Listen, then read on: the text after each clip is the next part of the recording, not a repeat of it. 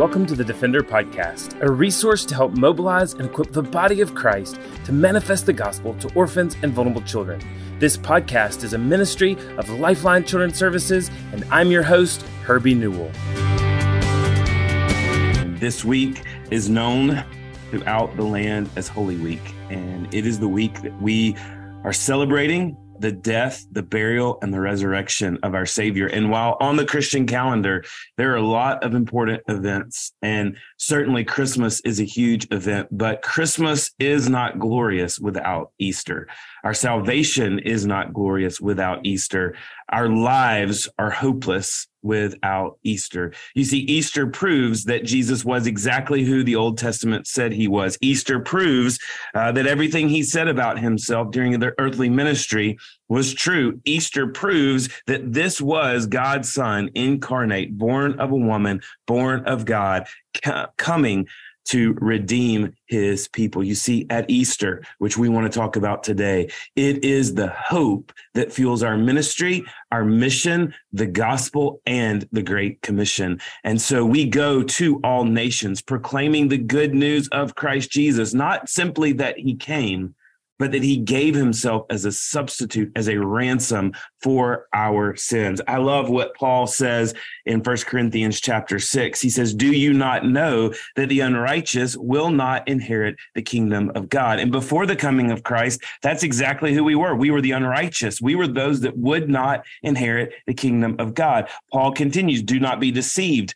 Neither the sexually immoral, or nor idolaters, nor adulterers, nor men who practice homosexuality, nor thieves, nor the greedy, nor drunkards, nor revelers, nor swindlers will inherit the kingdom of God." And if Paul were to stop there, then the whole of humanity, you and I, would be hopeless.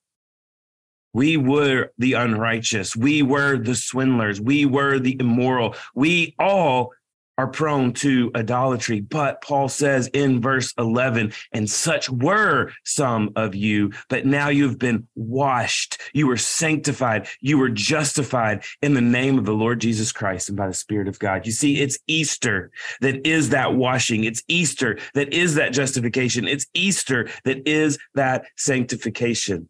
If you're listening to this podcast and maybe you've wondered here, or maybe you've been listening for a while, but you just nominally get this whole idea of gospel. This is the gospel in a nutshell at Easter, that we who were unrighteous, unable to stand before God, God didn't just send a way. He became the way, the truth, and the life. He came as a baby, born of a woman, to live the life, the sinless life that we could not live, and ultimately to sacrifice his life at Calvary.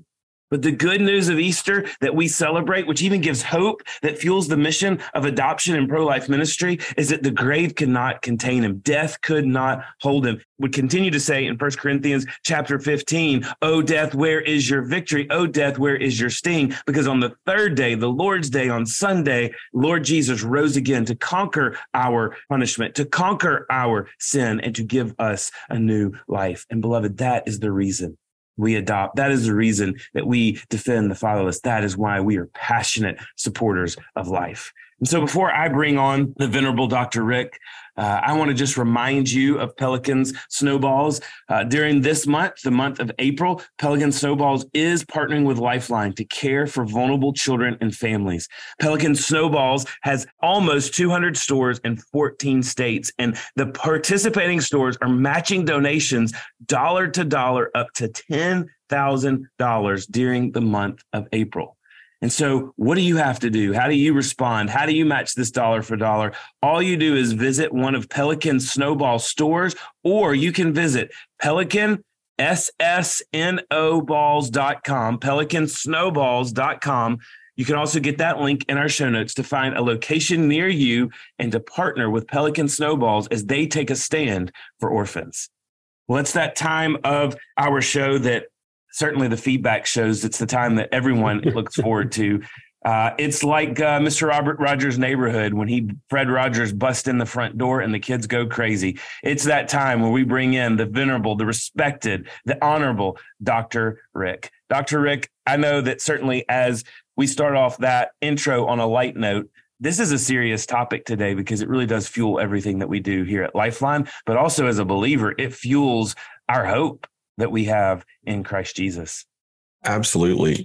And Herbie, I think it's one of the things I'd, really like for us to talk about today and kind of delve into is a conversation we've been having internally and something we've been talking about, amongst ourselves. And it's the relationship between Easter and adoption. Quite frankly, in Christian circles, those are two ideas that don't necessarily get associated together. We think about Easter. I think sometimes, honestly, we think wrongly about Easter. And I appreciated what you said in the opening about Christmas, not being the complete emphasis. We love the fact that the incarnation occurred, and that's a huge part of the story. But the story is not complete without the resurrection. And so for years of serving in a local church, honestly, we talked about Easter in terms of that being our Super Bowl.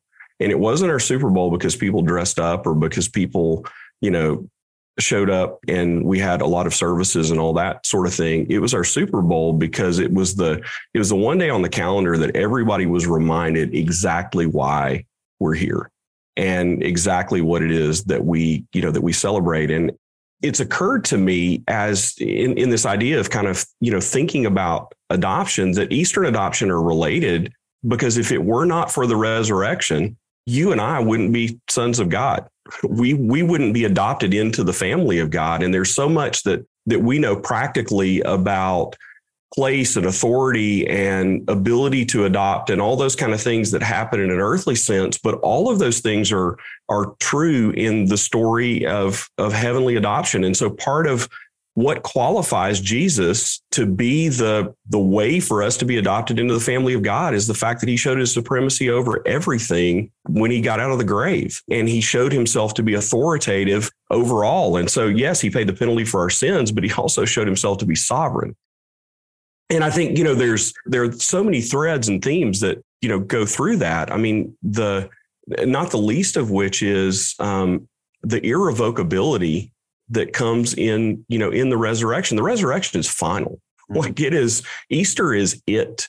And so there's no rest of the story. There's history yet to play out, but the victory's won. The work has been done. And the thing that was sealed in the empty tomb is still sealed today and will be sealed forever. And we talk about that so much, even in, like the legal stance or the legal identity in adoption, that once an adoption is declared, it's declared. There's no revocability. You don't go back and change it. It's a legal reality that stands forever.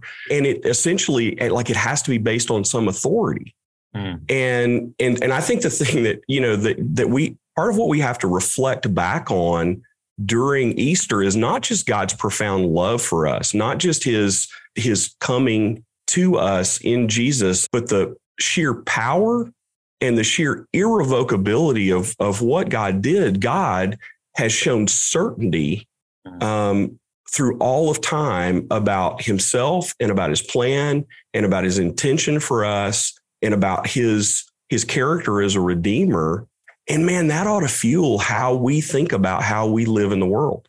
It ought to fuel how we think about how we go to vulnerable children and how we go to vulnerable families and the way that we approach, things like adoption. And so they're not disconnected themes. They're very much, intricately, closely tied kinds of themes. And I think as believers, we have to think that way in order to, really draw both the strength and the inspiration for what it is that we step in and do in the lives of vulnerable children. Yeah. And I think even to highlight and accentuate exactly what you've just said, Dr. Rick, you look at Paul again to the church at Rome, and he's writing this letter and, really a gospel manifesto as he starts with sin and talks about that we've all sinned and fallen short of that glory. Romans 1, we like to point the finger, and then Romans 3 says, nope, so are you. This is who you are. And Romans 6 comes and starts to bring forth the hope of the gospel. But then Romans 8 starts out. So now, because of Easter, if you are in Christ, if he is your sufficiency, if he is your Lord, if he is your Savior, there's now no condemnation. Paul says, for those who are in Christ Jesus. For the law, which is exactly what you've talked about, the law of the Spirit of life has set you free and from the law of sin and death. So we've passed from one life, from one stage, from being orphans. And I love even the imagery of the law, the old law being like an orphanage. It was keeping us till the time of Christ. It was keeping us safe. It was giving us boundaries for protection, but it wasn't the life. The law passed through the Levitical covenant and the Exodus and Leviticus, and it was never meant to be the permanent way that we come to the Lord. It was meant to be God's saving grace, God's grace wrapped around his people to preserve them for the coming of Christ. But now that Christ has come, we're no longer, as this says, over the old law, which was weakened by flesh and it couldn't do. But now the Lord, verse 3, has sent his son in the likeness of sinful flesh, but who didn't sin. And then Paul goes on and says, and now, beloved, because of this reality, you are no longer slaves, but you are now being led by the Spirit of God, and you are sons of God. And it actually uses the word in verse 15 when it says, you have received the spirit of adoption. And so certainly we don't want to mix this beautiful metaphor of adoption and salvation, but there is a reality by which, even in a post-Dobbs world, when we're living in a post-Roe v. Wade world, that as believers, we realize that part of the solution to coming alongside of women and vulnerable children is adoption. And it's not necessarily even, hey, I'm a mom and a dad that desire a child. Sometimes it's just coming alongside of a vulnerable family and saying, I'm going to claim them and I'm going to walk alongside of them and I'm going to help them. And so what we see is that our response echoes and mimics the response of our Father. And, you and I have talked about this with, your relationship with Eric, and I know my relationship with Caleb, that in their younger days, they mimicked everything that we did. Like, if we were wearing something, they thought that was cool. For both of us, not so much anymore. But there was a time when they were young boys that they wanted to mimic their father. They did what they saw. And in the same way, because of the glorious nature of Easter, which revolutionarily changes our lives. It changes and puts us on a totally different trajectory. We now want to mimic our Father. And so part of our care is fueled by this gospel reality that we have been saved, that he didn't leave us as orphans. He came to us. He didn't give us the spirit of slavery to fall back into fear, but he gave us the spirit of sonship. And so as sons of God, we want to mimic our Father and what he's doing in the world. And that's the reason that we care. That's the reason that we stand up. That's the reason that we adopt. That's the reason that we foster. That's the reason that we get engaged. And I think you and I would agree right now in this time, almost a year towards the Dobbs decision, first Easter since the Dobbs decision, it's imperative that as the people of God, we follow our Savior and mimic him and start to care, not just for life in the womb, but we ultimately show the gospel grace to life outside the womb, and that we become pro-woman and pro-child and pro-family. And I think, Herbie, and I don't want to stretch the metaphor too far, but I think this is true, that part of what we have to lean into in this is that we have to do and have to act based on truth, not based on how we feel. And truly, something we see, and I'll say, and my kids would say, there is an orphan spirit that exists as well.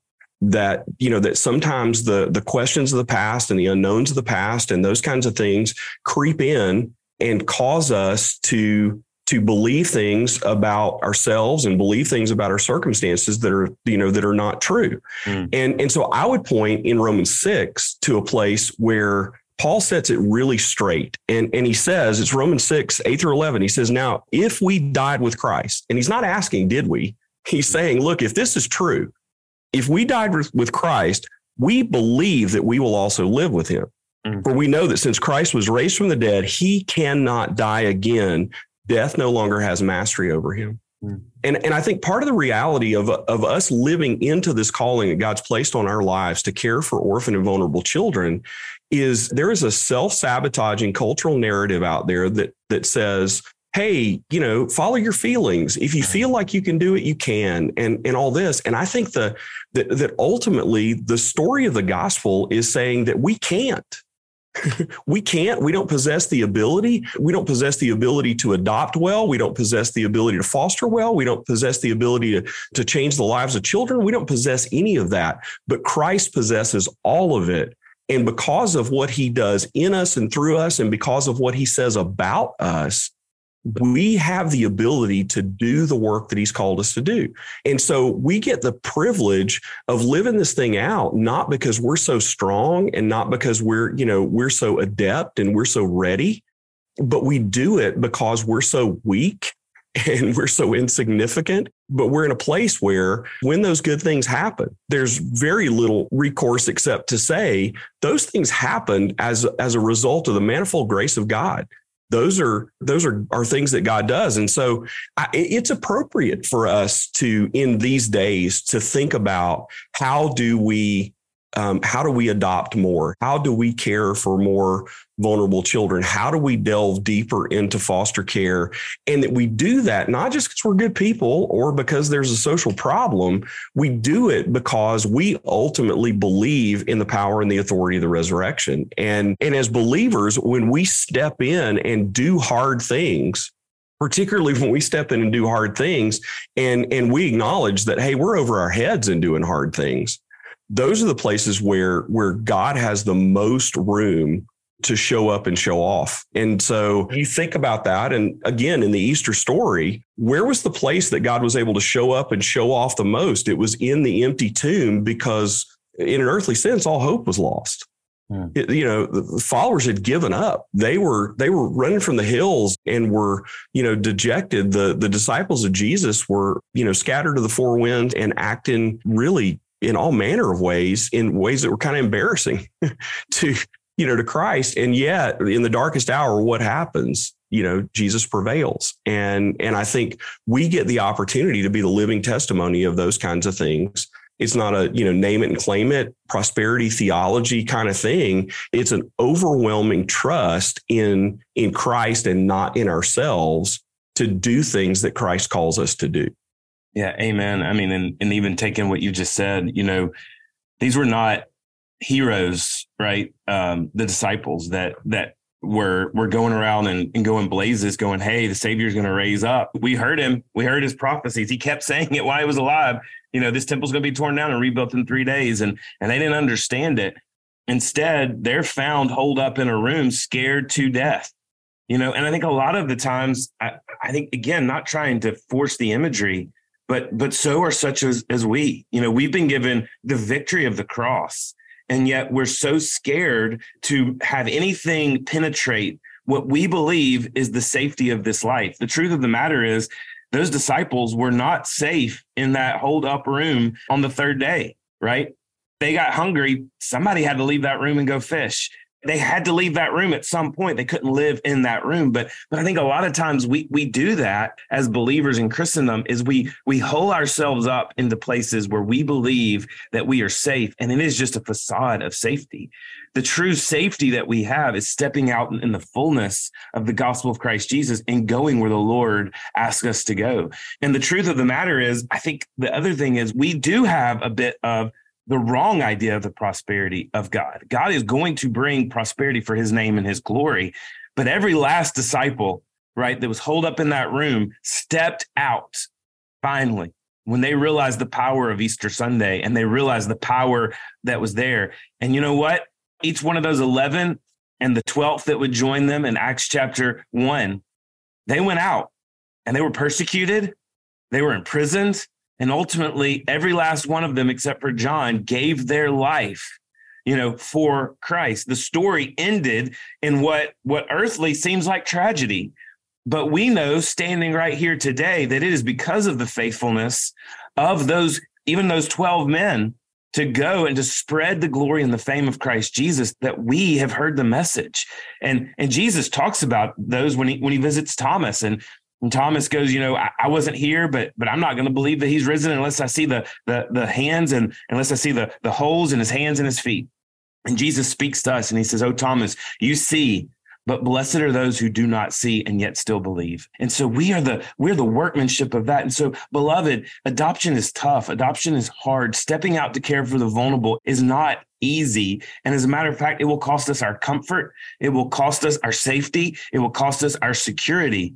But ultimately, we were never lived for security or safety. We were lived for the glory of Christ, so that ultimately the vulnerable woman, the vulnerable child, the lost, those around the world could come to know what true safety is. And that's in a relationship with Christ Jesus, knowing that our hope cannot be tarnished because Jesus has conquered this life, has conquered death, and he's conquered the cross, so that not only did he rise victoriously on the third day, but one day we also will rise with him. And death will truly, at that point, have no more sting. Death will truly not have victory. And so we go, as Paul even says, with the death in us each and every day, right? As those that are dying, but living for the glory of Christ. And so I pray that this Easter fuel, this gospel fuel that was started and generated with the resurrection of Christ on Easter Sunday, will fuel our mission, will fuel our going. And yes, it's tough. You and I have talked about, even since Roe v. Wade has been overturned, we've seen more spiritual attack within our staff.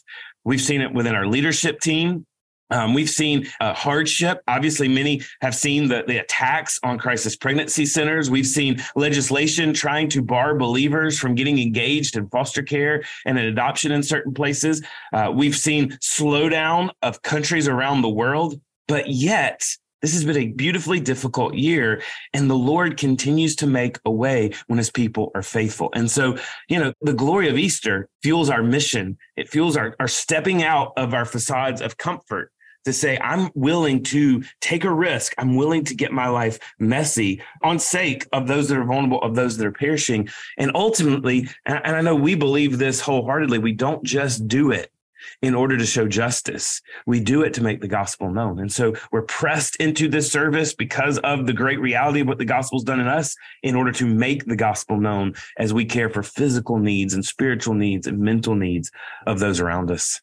And this may be a little silly, but I think about, when I think about this, kind of all of this and the culmination of it, all of us have had the experience sometime of having a really hard day or having a really hard trip or a really hard season and coming home, right? Like coming home and that feeling of, wow, it's home. Like I can relax. I can be, I'm safe and I'm among my people. And I think, Herbie, the thing we have to remember in all this is this is not our home. This is not our place to unpack and relax and be comfortable. This is not the place where our soul finds rest. And so in the midst of these things, I mean, Jesus was very explicit to us that in this life, we will have trouble.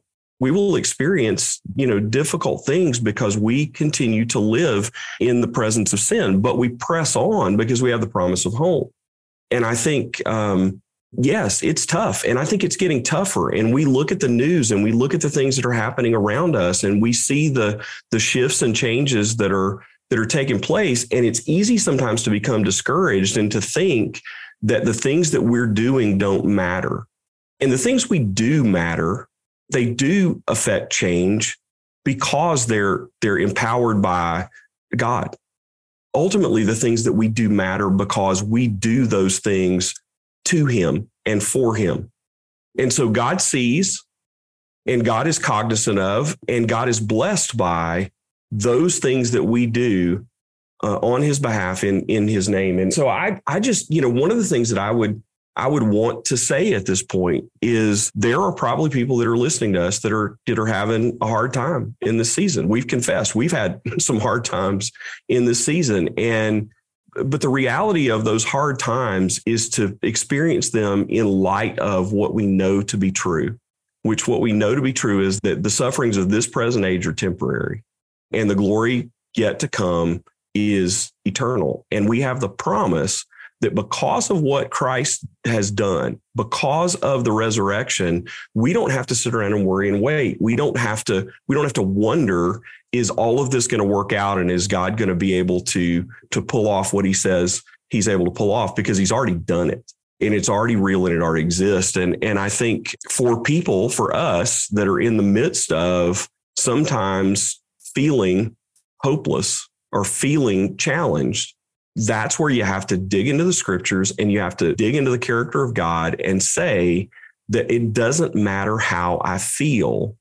What I know to be true is true, and God will prevail. And ultimately, as I said, from Romans 6, we will prevail as well because we have died with Christ, and therefore we no longer live. It's Christ living in us. And so for us to continue to demonstrate that to a world that's dying to know the truth of the gospel, we have to press on and we have to keep going and we have to keep doing these things that demonstrate the character and ultimately the plan of God to the world, and adoption and foster care and caring for vulnerable families. And all of those things are things that explicitly the scriptures point us to as ways that we show the heart of God to people.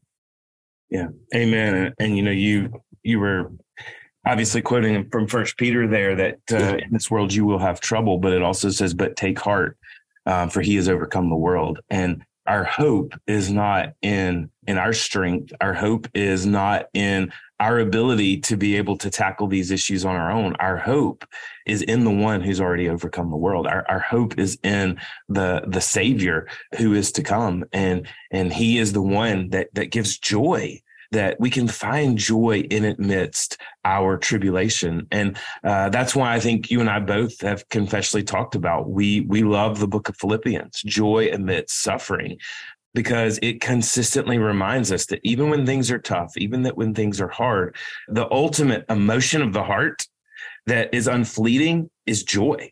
Joy that is inexpressible, joy that cannot be taken, joy that cannot be snatched, joy that cannot be stolen, because we know that, just like your analogy, this is not our home and we're living for a much better place. And, you and I laugh because we're very much alike. Whenever we travel, we have to get adjusted to wherever we are. And so we unpack and we put our clothes out, and it's a sickness, by the way. We'll confess to other people it's a sickness, but it's real. It's real. It's a sickness. And if you want to know how sick I am, ask my wife, because I will be completely unpacked. Even if I get home at 2 a.m., I'm going to be unpacked. Like, I'm going to be ready.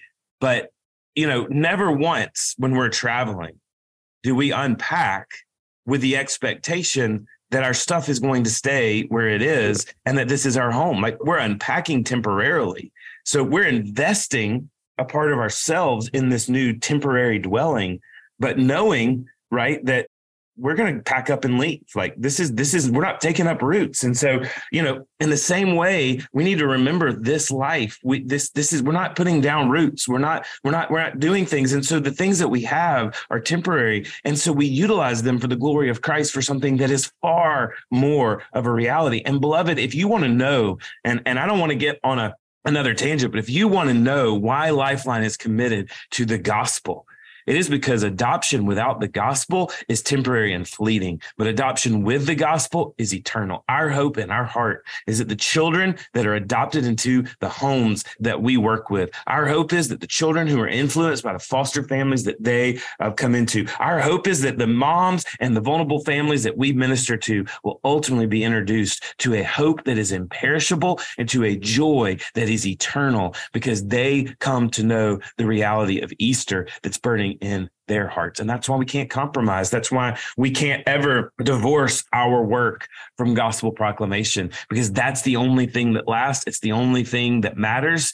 And it's ultimately the reality that we work with, and why we are so stubborn towards defending the gospel and defending our ability to make that gospel known in everything that we do, because we want to make sure that this reality of Easter is ultimately what changes the lives and the trajectories of those that we work with. And so in this post-Roe world, in this first Easter, there's time to celebrate what the Lord has accomplished, but there's also time to look at the mission ahead and to say, we've got a mission, and we need to get out of our places of security. We need to get out of our places of temporary rest and relaxation and comfort. And we need to care for these women. We need to care for these children, and we need to care for these families in such a way that makes the gospel of Christ Jesus known. And beloved, as we come to this weekend, I pray that even as Dr. Rick started us off with, that this isn't just about a Super Bowl Sunday where we're going to have to put the temporary chairs in the aisles. While we hope there are temporary chairs in the aisles because we want as many to come and hear the gospel of Christ Jesus, we know that's not the hope. The hope is not in the pastel colors that we are going to wear. And it's not even in, and I don't even know if this is a thing, being able to wear white now, because people are wearing white between Labor Day and Easter. So I don't even know if it's a thing anymore, but used to, it was a thing. You couldn't wear white until after Easter. That's not what this is about. This isn't about the new Sunday dress or the hat. This is about the hope. The reason that all those things come to be is because it's a celebration of joy, the vibrancy of life, of knowing that we have gone from death to life. We have gone from orphan to son, to daughter, to child. We have gone truly from death to life. And so we celebrate. We not only celebrate, but we celebrate in such a way that it spreads, and that spreads throughout every tribe and every tongue and every nation, the glory of Christ Jesus, the hope of the nations, who we celebrate at Easter. Well, thank you for joining us for the Defender Podcast, and for the Venerable Dr. Rick, I thank you for listening, and we hope to see you again next week on April 12th, when we will continue to help you defend the fatherless. Thanks for listening to the Defender Podcast. If you enjoy making this podcast a part of your weekly routine, we'd love for you to take a moment to subscribe, rate, and review the Defender Podcast to make it easier for more people to find.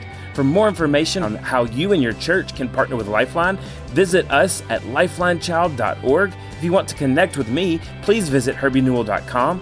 Follow us at Lifeline on Facebook, Instagram, or Twitter by searching for Lifeline Child. You can email us directly at info@lifelinechild.org. Beloved, will you allow God to use the gospel through you to impact the life of a child?